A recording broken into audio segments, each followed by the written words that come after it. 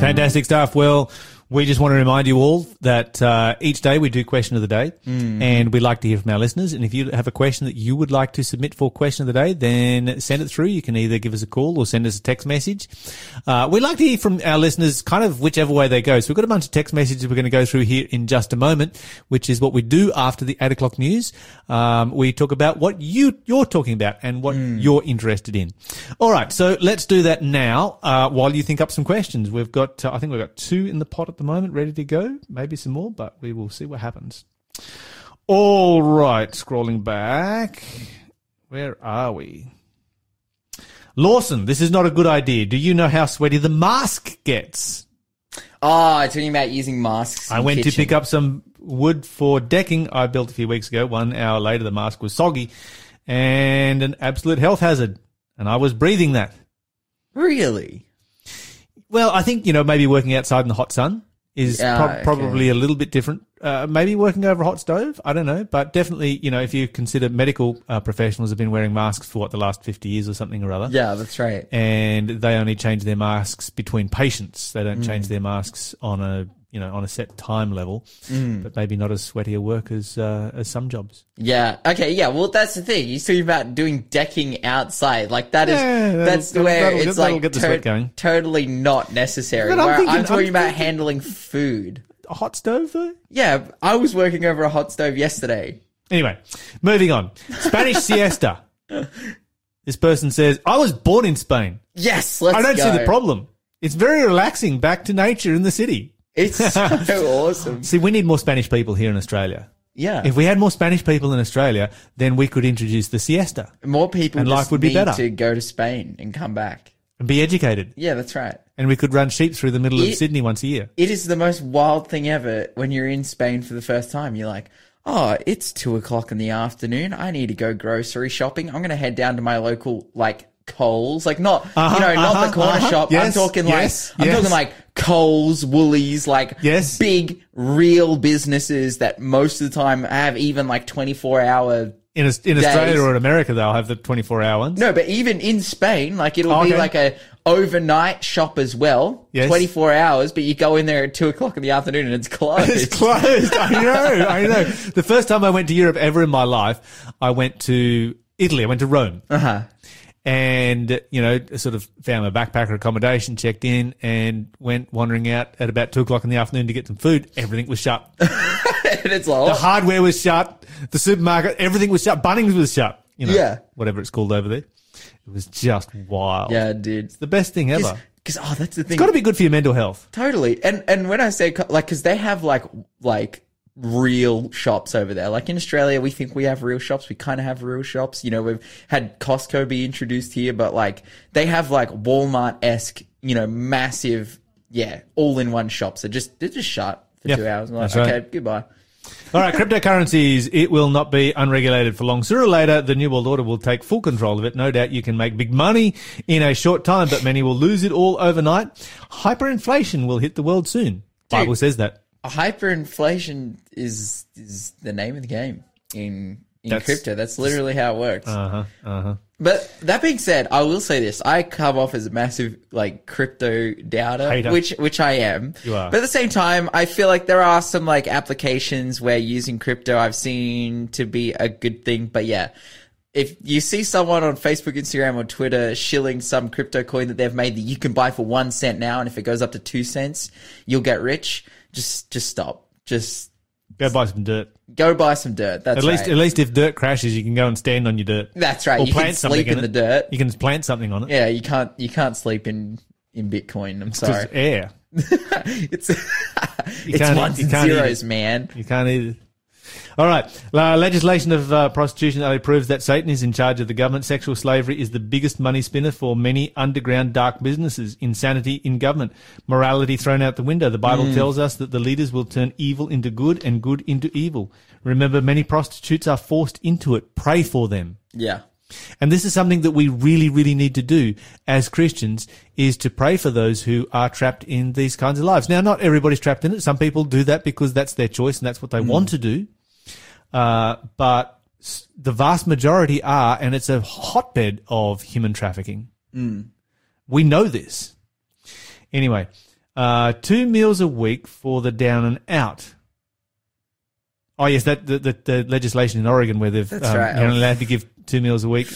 Because the government is supposedly doing such a good job. We should do the same to the people who made these rules. It's an absolutely insane world we live in. Imagine a world without true Christians. In fact, the only reason the world is still going on is because God is giving the world a last chance to listen to the Holy Spirit through the message of his people.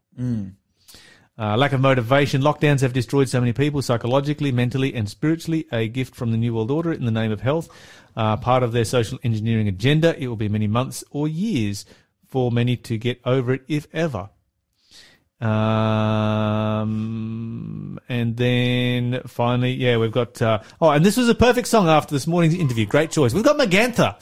Magantha's here again this morning and she's doing an amazing job. She's actually running the show this morning. Shell's just watching and sort of making comments over her shoulder. She's doing all the work. That's right. When we make mistakes, she gives us like dead eyes through the glass in the studio. I'm just kidding.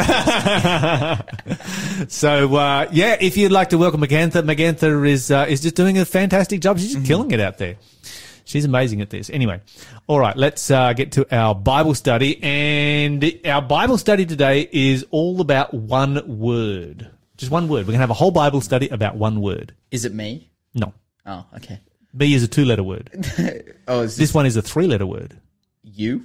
It's not you. God? It's not God. Oh, that's... A Bible study about God would be pretty much any subject you want. It is the word debuk. Excuse me? Debuk. How do you spell that? DBK? DBQ. DBQ? DBQ. What does that mean? It means to cleave. Okay, wait. It's translated into English as cleave. Okay, but DBK, is that it? That's DBQ. DBQ is a transliteration. Yeah, that's the Hebrew word? That's the English letters of the Hebrew word. Yes. Okay. The book. Okay. Well, there would be some vowels in there, surely. No, they would. They put during my Bible study. The book. Right there. See, DBQ. That's it. That's all there is, isn't it? Yeah. But, because this is how the Hebrew language works, right? Okay, so it's just all Hebrew. consonants, and then they add in vowels with little accents. Okay, so like this... jots and tittles. Yeah, that's right. That's literally how it works. So I think that this should have Bible some jots study, and tittles in it. Yeah, but They depending didn't on give us any jots and tittles. That's right. Because then we would know what the vowels are. Well, we don't. But, okay, the book. Nonetheless, we're going to call that's our word. Yeah, we'll just call it the book. The book. To cleave. To cleave. Okay, so what does the word cleave mean? Is it like hold on? Like cleave? Are you sure? Have you ever used a cleaver? Oh, is that to like smash? No, actually a cleaver cuts. The smashing one is the one that's like a hammer. I'm gonna look this up. Look this up. Okay, so you do what I did, and I typed cleave deaf into Google, and it came up with a definition of cleave. Oh, and it's given me 4 definitions to cleave, and this comes from a root word, an Old English root word of cleefan of German origin, related to Dutch cleven and German kleben. And it has 4 different definitions right here that we're going to talk about in just a moment. You're listening to Faith FM, positively different radio. Okay, so just before you get into your definitions, because I was like, I'm sure, okay, because I was like, okay, cleaver, I'm looking the word up, it's like to divide, to split apart. But then it was like a suggested question came up as like, does cleave have 2 different meanings? The word cleave has 2 opposite meanings, either to stick together or to split apart. Okay, so this is really bizarre because I looked at it. Okay, so this is what I've got. It's giving me these 4 definitions, right? To split or sever, to split a molecule by breaking a particular chemical bond, to divide, to make a way through something forcefully as if by splitting apart. Those are the four different kind of definitions or points that it has given me here. And split or sever, an example is the large axe his father used to cleave wood for the fire. And I'm reading all through of these and I'm like, wait a minute, this is exactly the complete opposite of our Bible passage. So let's go over to our Bible passage here and let's find out what we're going to be talking about. It's Deuteronomy 4 and verse 4. What have you got for us there, Lawson? You like the modern translation. Deuteronomy 4 and verse 4, the Bible says, "But all of you who are faithful to the Lord your God are still alive today, every one of you." It's nothing to do with the book. The book? No, it's not even like. Well, let me give it what to you does from yours say? Let me give it to you from the real Bible, the King James version. But you who cleaved to the Lord your God are alive today, every one of you. Mm-hmm. So there you go. I guess in the English language, at least, the word cleave has done a complete 180 in its definition. Okay. So when I Googled the definition, here's what happened. At the bottom of that, it said, click this button for more definitions. So I clicked that button and it comes up with cleave, spelled exactly the same way. Mm-hmm. Origin, and all from Old English, Clifan, of West Germanic origin, related to the Dutch Kleven and German Kleben. Mm-hmm. So it's exactly the same word. It's spelt the same and it has the same origin. Yeah. And it has given me 3 different definitions right I'm here. reading this right now on my computer Stick as well. fast to, adhere strongly to, or become very strongly involved with or emotionally attached to. So this is the same word with the same origin, and it means the exact opposite of the other word, which is the same word. It has 2 meanings which are completely opposite of each other, which proves one thing. What's that? The English language is a crazy language. This is the Schrodinger's word right here. It just exists in both states. Anyway, be that as may, I thought you might find that interesting. I hope that you did. We're going to look at the word cleave, and we're going to look at its implications for our Bible study today. You see in this particular verse here, Deuteronomy 4 and verse 4, the Bible says, "But you who held fast to the Lord your God are alive today, all of you." In the previous verse, it said that all those who apostatized at Baal Peor died. And so basically what Moses is doing is he's drawing out a contrast here between those who cleave to God and those who were cleaved from God. Wow. I'm trying to use the word cleave in 2 different ways. Okay, those who split themselves from God, and those who clave or cleaved to God. This is a difficult word for me to use because I'm not familiar with it. Okay. And of course the word, it means to stick, to adhere to. It's like kind of like super glue, it's like glues you right there. Now, what we're going to go to is Matthew chapter 12 and verse 30. Let's have it in Matthew 12 and verse 30, and then we're going to look at some usages of the word the book. The book? Yep, the book. Oh, nice. Matthew chapter 12 and verse 30. Yes. I'm going to read all about it here, where the Bible says, "Anyone who isn't with me opposes me, and anyone who isn't working with me is actually against me." Okay, so our Brains Trust has texted through. Mm-hmm. And so we are super thankful to Christopher, who has sent us through the correct definition here. So this is from the Strong's Concordance, or the Strong's Lexicon. It is reference number H1695. And it has written down, translated here as DABEQ. So that's I told you that was vowels. Yes, and then it has a pronunciation of Dawbake. Oh, okay. DAWBAKE is the pronunciation, and it means to adhere, join, or stick closer. So doorbake. Doorbake. I like it. Yeah. Name my kid Doorbake. That kind of sounds like it kind of sounds like a name from somewhere like Myanmar. I could see a kid from Myanmar being named something like that. Or if you like put a space in the middle, it could be like you become like, very Asian, maybe like Korean, like door space Bayek. Yeah. That's like very, very common. Bayek is a super common. I think you're going to have Asian kids anyway, Lawson. You're already halfway there. Shut up. What does that even mean? Anyways, okay. So where are we going in our Bible study? Because all of the girls that go to his church are all Asian. That's why. All right.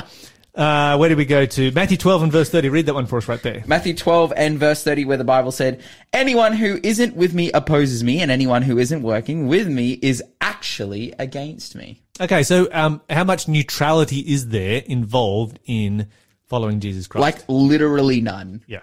It's like if you're not if you're with neutral, me, if you're neutral, you're against me. God. Yeah. Plain and simple. Mm-hmm. If you are against God, you're against God. If you are neutral, you're against God. If you are for God, you are for God. Mm-hmm. Black and white. Simple as that. So you have either doorbake, cleaved, adhered to God, or you have not. Okay, let's look at some other examples of the use of this particular word and cleaving or sticking to God, because really that's what our Bible study is all about. It's all about sticking to God. Genesis chapter 2, verse 24, please, Lawson.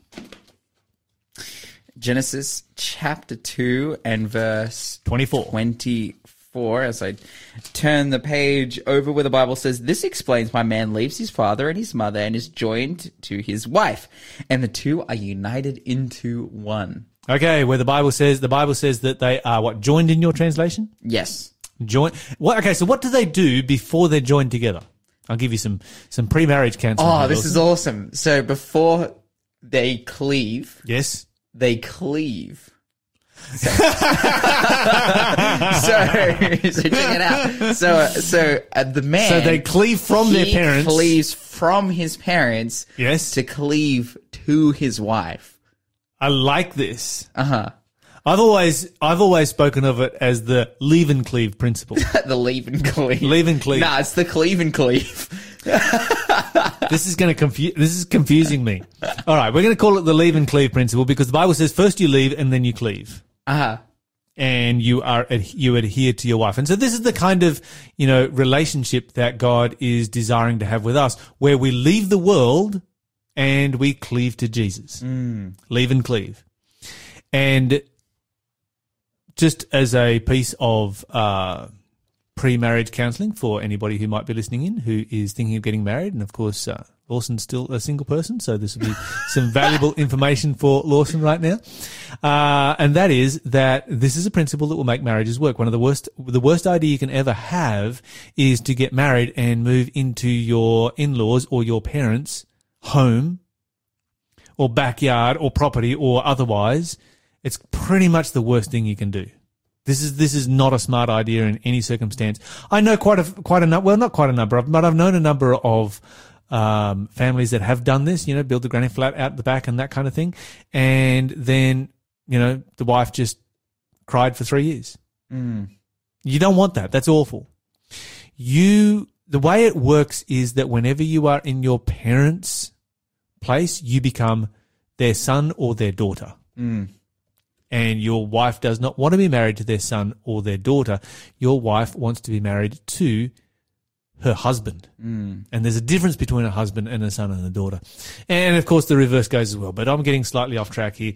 There's an important verse that talks about the relationship that we need to have with God. You're listening to the Breakfast Show podcast on Faith FM. Positively different.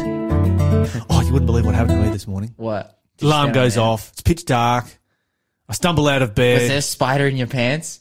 No. I stumble out of bed. I stagger into the bathroom to have my shower and wake myself up. And I kind of feel something on my shoulder. I'm like, what's that?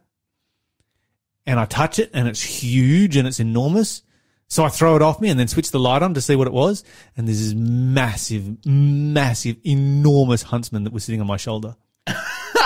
I think it fell off the top of the door when I opened the door. That's my theory. Did you kill it? Did you absolutely? Did you smoke it? No. I picked it up and took it outside and let him hang outside with all of his other little spider friends. Oh, and by the way, the Spider name family. of Jehoiada's son is Benaiah. That's Benaiah. right. Benaiah. Yeah. Sorry, it was on the page He here. was but a the little bit down. dude. He was the the man. He killed some creature on a snowy day, and if you know the answer, 0491064669 is the number to call, and you can answer correctly and win the prize. All right, let's do a whole bunch of verses. All right, I'm ready. Deuteronomy 10, verse 20.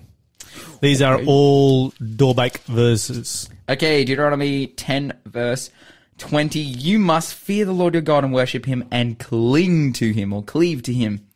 Your oaths must be in his name alone. I like that. Cling. That's a great translation. So adhere, stick to, cling. Put that in the context of Genesis chapter 2, verse 24. Cling to your spouse. Deuteronomy 11, verse 22. Let's go there. Deuteronomy 11 and verse 22. The Bible says, be careful to obey all these commands I am giving you. Show your love to the Lord your God by walking in his ways and holding tightly to him. Okay, there you go. So hold tight. So we've got cling, we've got hold tight, we've got adhere, we've got stick to. Hold tight to God. Deuteronomy 13 and verse 4.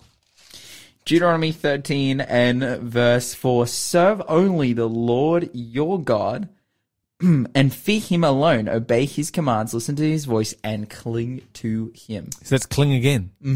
Fear God, obey his commands, and cling to God. You know, this is a very, very active verb, isn't it? This is not a passive verb.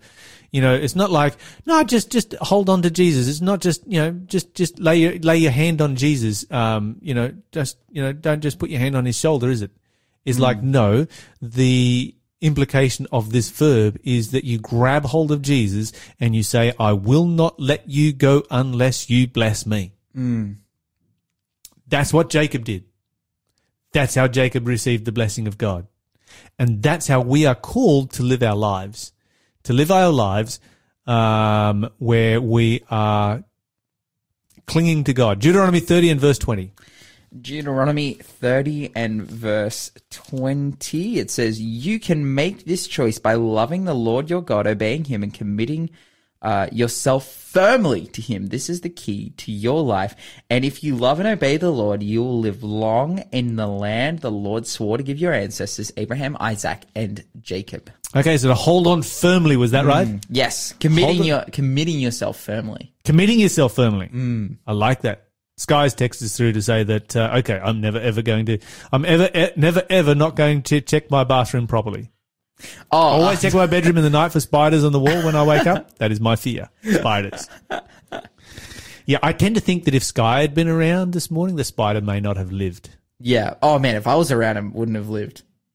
We just wanted to go back outside to his little spider friends. No, dude, when I found that spider in my Still a pants, huntsman. bro, caveman brain switched on and attack mode engaged. All right, we're sidetracked here, but let's get back to our Bible study. Jude. Okay, so there's two epic verses right here. Just two of these are some of the most powerful verses in Scripture. I am surprised. These verses are so potent. In fact, I'm not going to go Jude 24 first. I'm going to go 1 Corinthians 10, verse 13. Okay. These passages are so potent. I'm surprised the authors of our Bible study were even game to put them in. 1 Corinthians 10, 10, verse 13. verse 13. The Bible says here on the page as I find it, the temptations in your life are no different from what others experience. And God is faithful. He will not allow the temptation to be more than you can stand. When you are tempted, he will show you a way out so that you can endure. It's an interesting verse. A lot of people ask me this question. Is it possible to be perfect? What's your answer? This is a trick question, isn't it? Yeah. Because there's a bunch of different answers you can give to this question. First of all, No. no. Second of all, Yes. And from several different perspectives.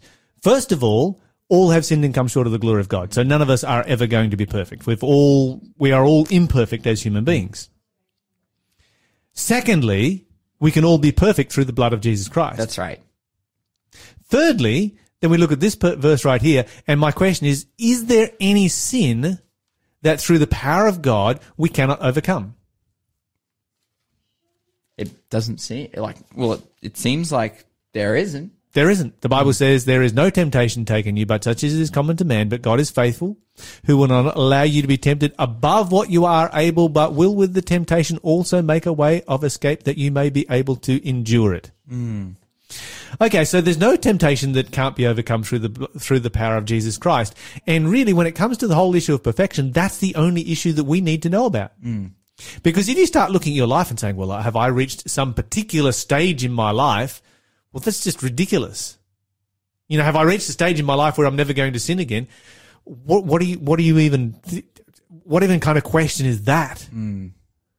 No, our job is to walk closely, to cling to cleave to Jesus Christ in such a way that we will never let go of Jesus. And when we cleave to Jesus Christ, he gives us victory over our temptations. We leave the victory to him. Our job is to cling to Jesus.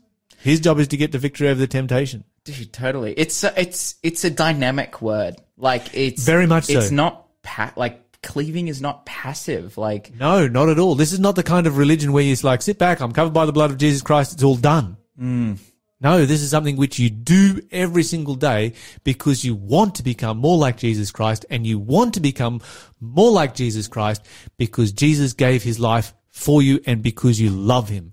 That's our motivation for service. If that is our motivation for service, then we don't have a problem.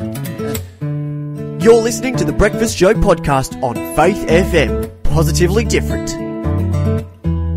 But right now it is time for Question of the day. All right, Lyle, our question of the day is, are iniquities found in God's creation, or were they only found in Satan? Okay, so this is a question that goes back to the origins of sin.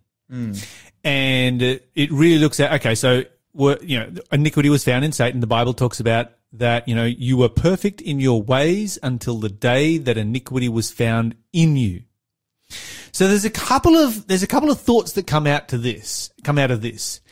Did God, because God created everything, did God create a certain amount of iniquity in Satan so that one day that iniquity just sort of appeared or it came out or whatever it might be?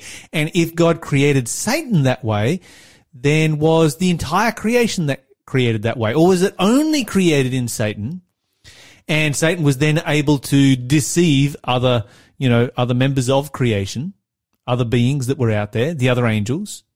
Or did God not create any iniquity at all? Well, it's interesting because the Bible says a couple of different things on this. In fact, if you go over to the book of Isaiah, chapter 45, so let me just flick over there very quickly. There's a passage here that really does a lot of people's heads in. And it's kind of like, what? Wait a minute, did God really say that? So let me just read this one for you. Isaiah 45. And verse 7, it says, I form light and create darkness. I make peace and create evil. I, the Lord, do all these things. And so the question is, in what way does God create evil? Okay, the answer is really quite simple. God doesn't create bad things. God doesn't create evil things. What God created was the power of choice. I want you to think about that for a moment. This is all that God created was the power of choice.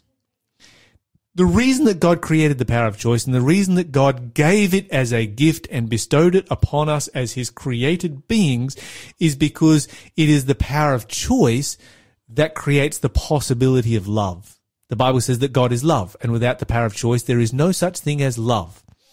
If God had created us, if God had created Lucifer without the ability to sin, without the possibility of being able to choose to sin, then God would have created us without the capacity to either experience love or to practice love. Both of those things would have been absolutely impossible. And so what has God done? Well, God has created us with the power of choice. Now, the power of choice then means, okay, that's great because we can experience love. We can practice love. We can love other people. We can love God. We can love each other. Love is created by the power of choice. The problem with creating beings that have the power of choice is that not only have you created the possibility of love, you have also created the possibility of what the Bible calls iniquity or sin. Now, in a universe that is infinite, and in a universe where time lasts forever, if you have the possibility of sin, is it reasonable to expect that sin will never, ever appear? No, that's not reasonable. Given infinity, anything is bound to happen. And so what God did was he created a system whereby when sin did arrive, it would only exist once. So how was it that God created evil? God created evil by creating the possibility of evil. Why did God create the possibility of evil? Because without that possibility, love would be impossible. Now, in an infinite universe, of course, sooner or later, it is bound to happen that someone will choose to go against God. And so God had to come up with a plan, a perfect plan. It's why the Bible says that Jesus was slain from the foundation of the world, from the beginning of the universe. The plan of salvation involving the death of Jesus has always been there. Thanks for being a part of the Faith FM family. Join our community on Facebook or get in touch at 1-800-FAITH-FM.